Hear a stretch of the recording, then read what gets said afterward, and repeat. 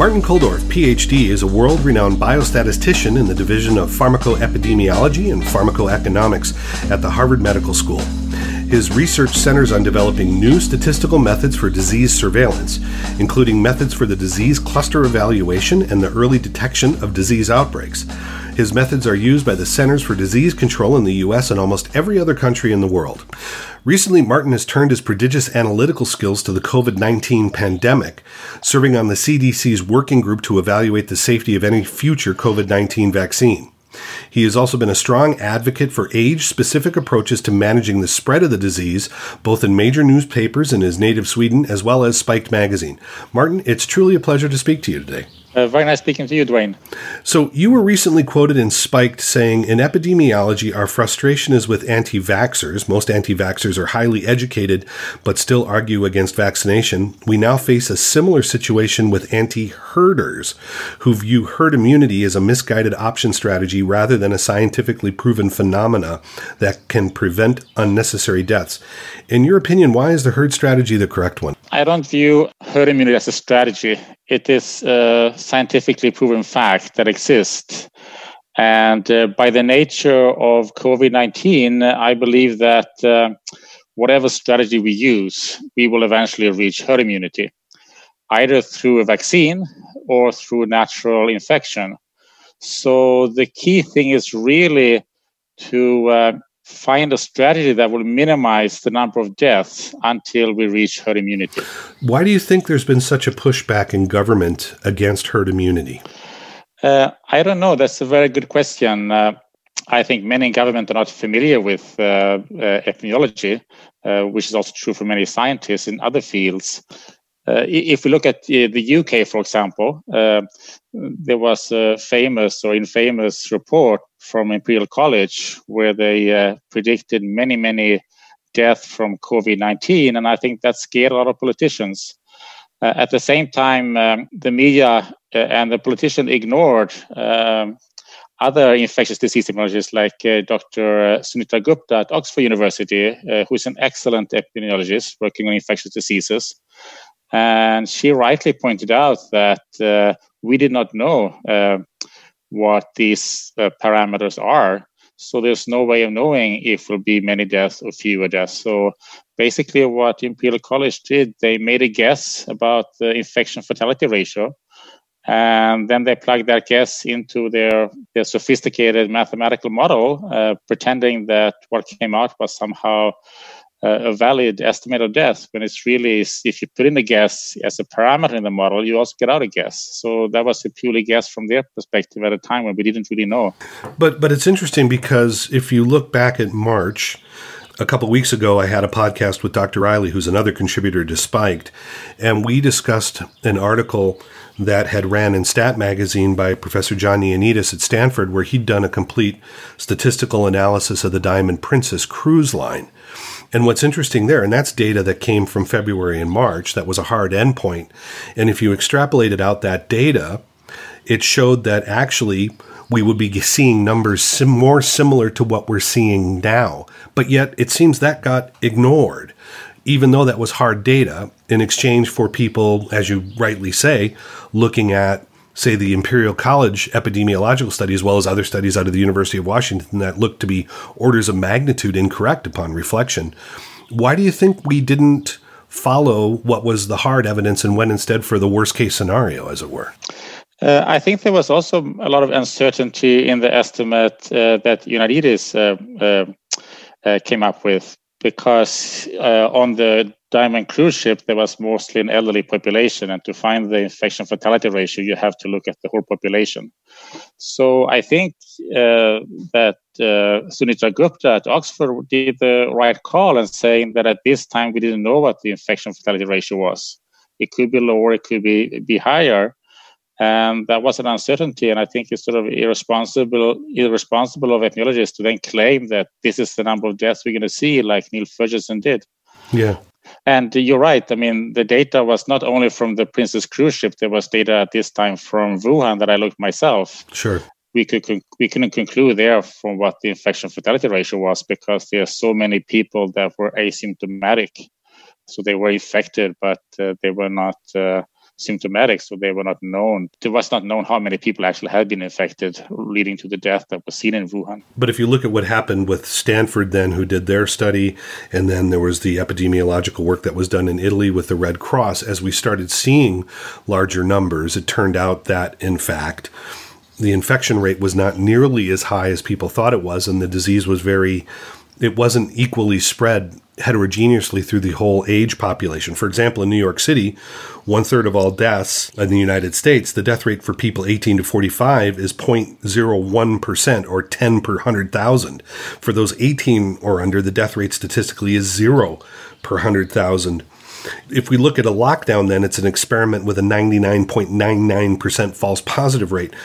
Which approach should we be using then? You're pointing out the key thing we do know about COVID, and which we knew a long time ago from the very first data coming out of Wuhan, and that is that there are enormously different risks by age groups. So New York City reflects that, the early data from Wuhan reflects that, and that has been seen across the whole world. So the risk is very, very high in those in the 70s and the 80s. It's high in the 60s. For people below 50, it's very low, and it's almost non-existent in children. For example, I looked actually today at the National Center for Health Statistics, and since February 1st, there has been, I think there was 26 deaths in children under the age of 15. That can be compared with 100 deaths in influenza during the same period and over 100 in pneumonia, as well as I think about 7,000 total deaths. So for children, this is much less serious than influenza, but for the older people, it's a more serious disease than influenza. So what makes sense from a public health perspective is you want to protect those that are at highest risk. And that's the elderly, plus a few other risk groups like people with diabetes. So it makes sense to do as much as we can to protect the elderly. So that don't have to go to the supermarket. They can be delivered their food to their homes. We make sure that they are not exposed in nursing homes, etc. While there's no reason to specifically protect young people, so they should continue to make sure the society keeps operating. So to close schools while not protecting nursing homes is the very opposite strategy of what one should use. One should protect the nursing homes and keep the schools open. Of course, I live in Belgium, and protecting the nursing homes is something that Belgium has not done particularly well. Neither is New York, unfortunately. We see a large clustering of death and mortality in those facilities. What do we need to do then practically to protect nursing homes? What would you recommend, Doctor? Well, at this point, there are people who have had COVID-19. So and we know that either because they had a positive test for concurrent disease some time ago, or they had antibodies. So these are the people that we should use to take care of those elderly people in nursing homes that need care. So they should be tested and make sure that they are immune, so that they can spread the disease to the nursing homes. Now, Sweden, of course, has taken the approach of herd immunity and has paid a high price in the media. They've had a ton of criticism for that approach.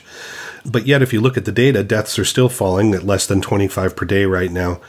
You've been a staunch advocate of the Swedish approach. Why do you think there's been such hostility towards it? And have you personally paid a political price for that opinion? Well, Sweden also has some problems protecting the nursing homes in the Stockholm area. So it hasn't been a perfect strategy. But Sweden never closed the elementary schools and the middle schools. And I think that was the right decision. They never closed the restaurant. They let people go about their normal life while urging people over 70 to stay home and self-isolate.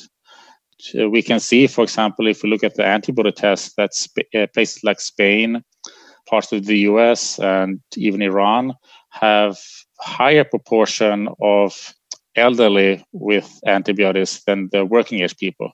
So among the elderly, there are higher percentage of people with antibodies than there are among the working people, which means that they have been exposed a lot.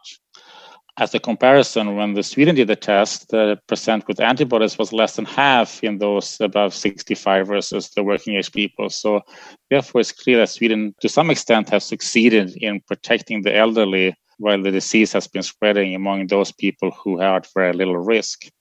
I think that is the right approach because that will minimize the number of COVID-19 deaths by the end of this pandemic. And one problem, I think, in the media is that people are looking at the number of deaths right now. That doesn't make a whole lot of sense for a variety of reasons. But one is that if obviously there's more death in those places where the COVID has come and gone through the population. So we should really look at the number of deaths per infected. That is the sort of a better measurement on how successful a country is. And on that measure, with the very limited data we have so far, Sweden is doing quite well.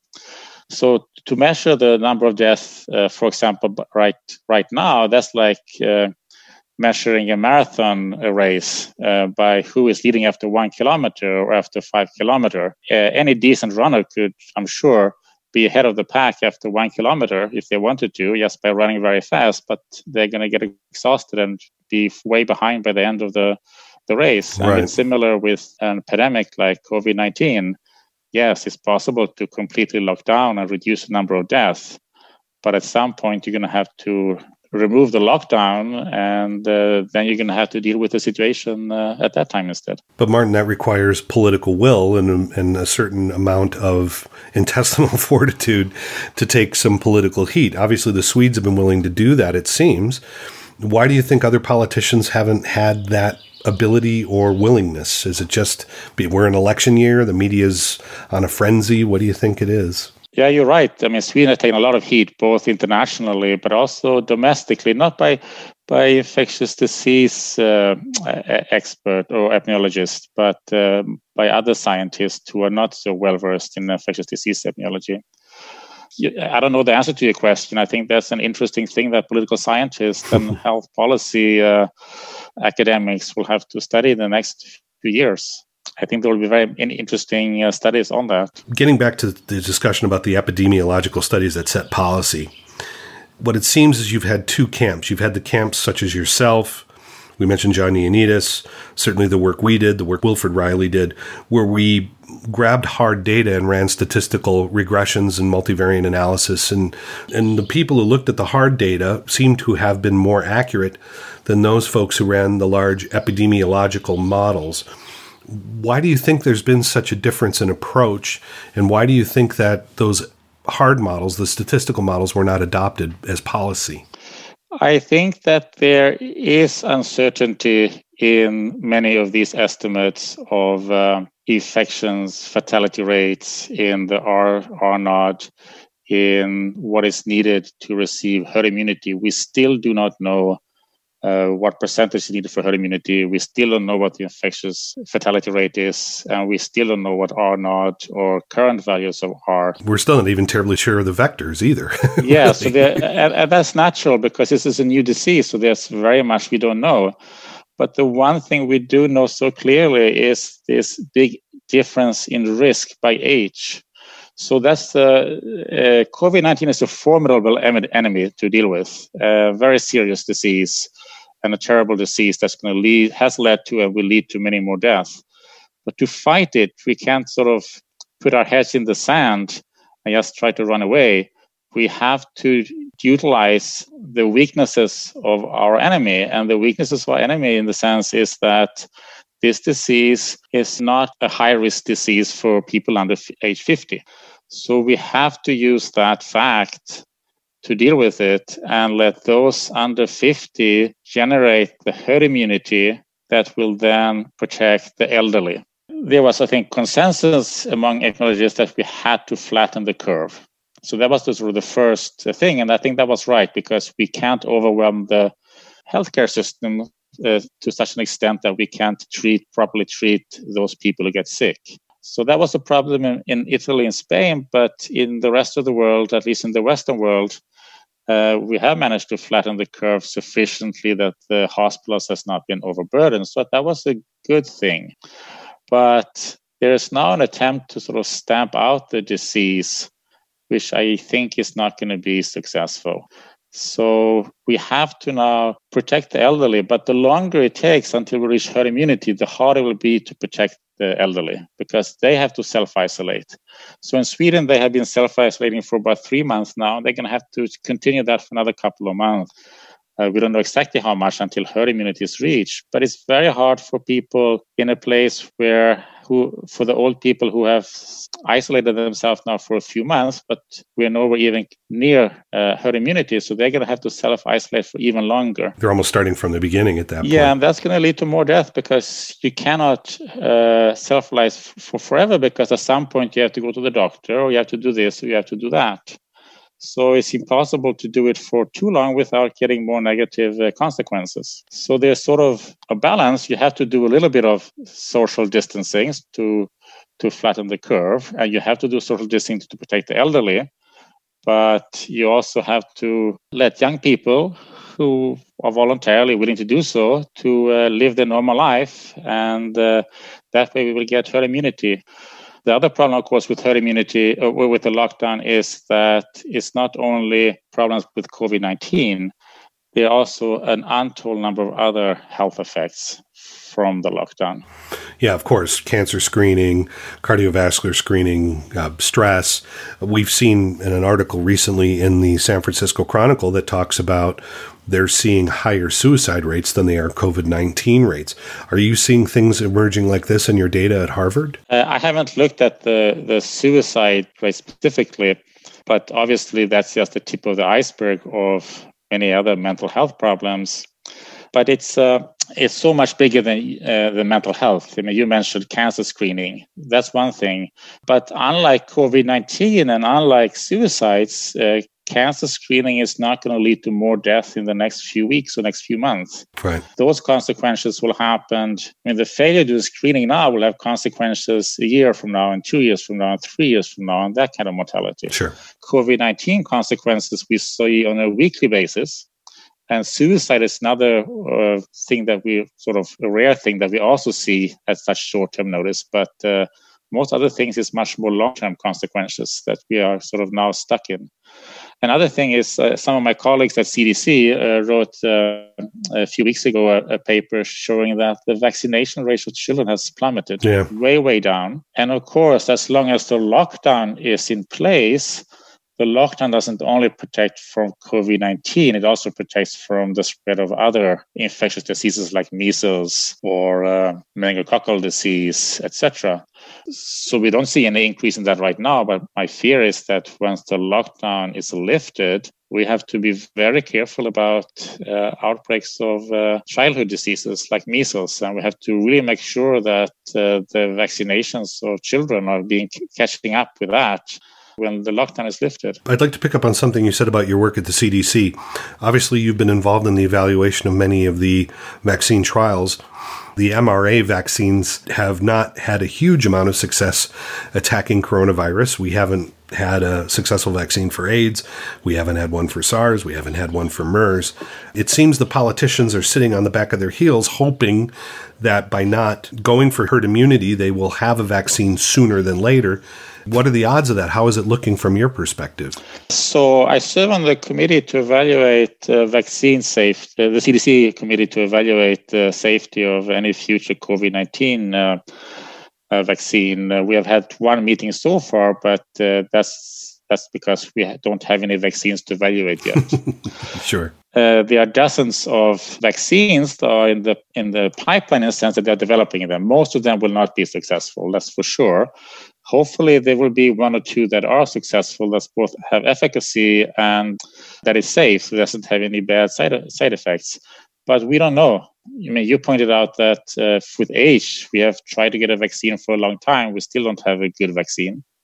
And the same for many other diseases. So for some diseases, we have very good vaccines, like measles. For some, we have vaccines, but they're not great. Like the influenza vaccine is not a great vaccine. Some years it works fine, and other years it works less good.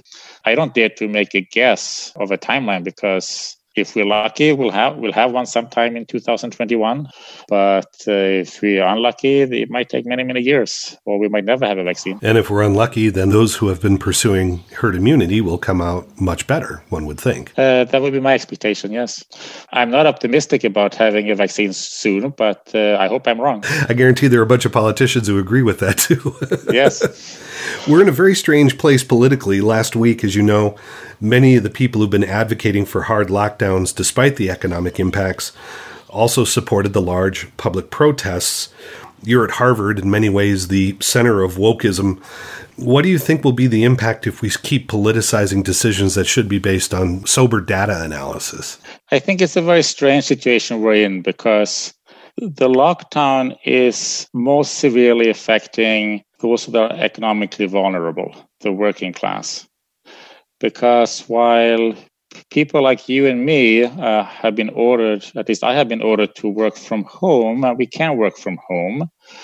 Journalists can work from home. Politicians can, in most cases, work from home, etc. Most people in the working class cannot work from home. So either they are working the normal jobs and they are being exposed to COVID-19, or they have been laid off.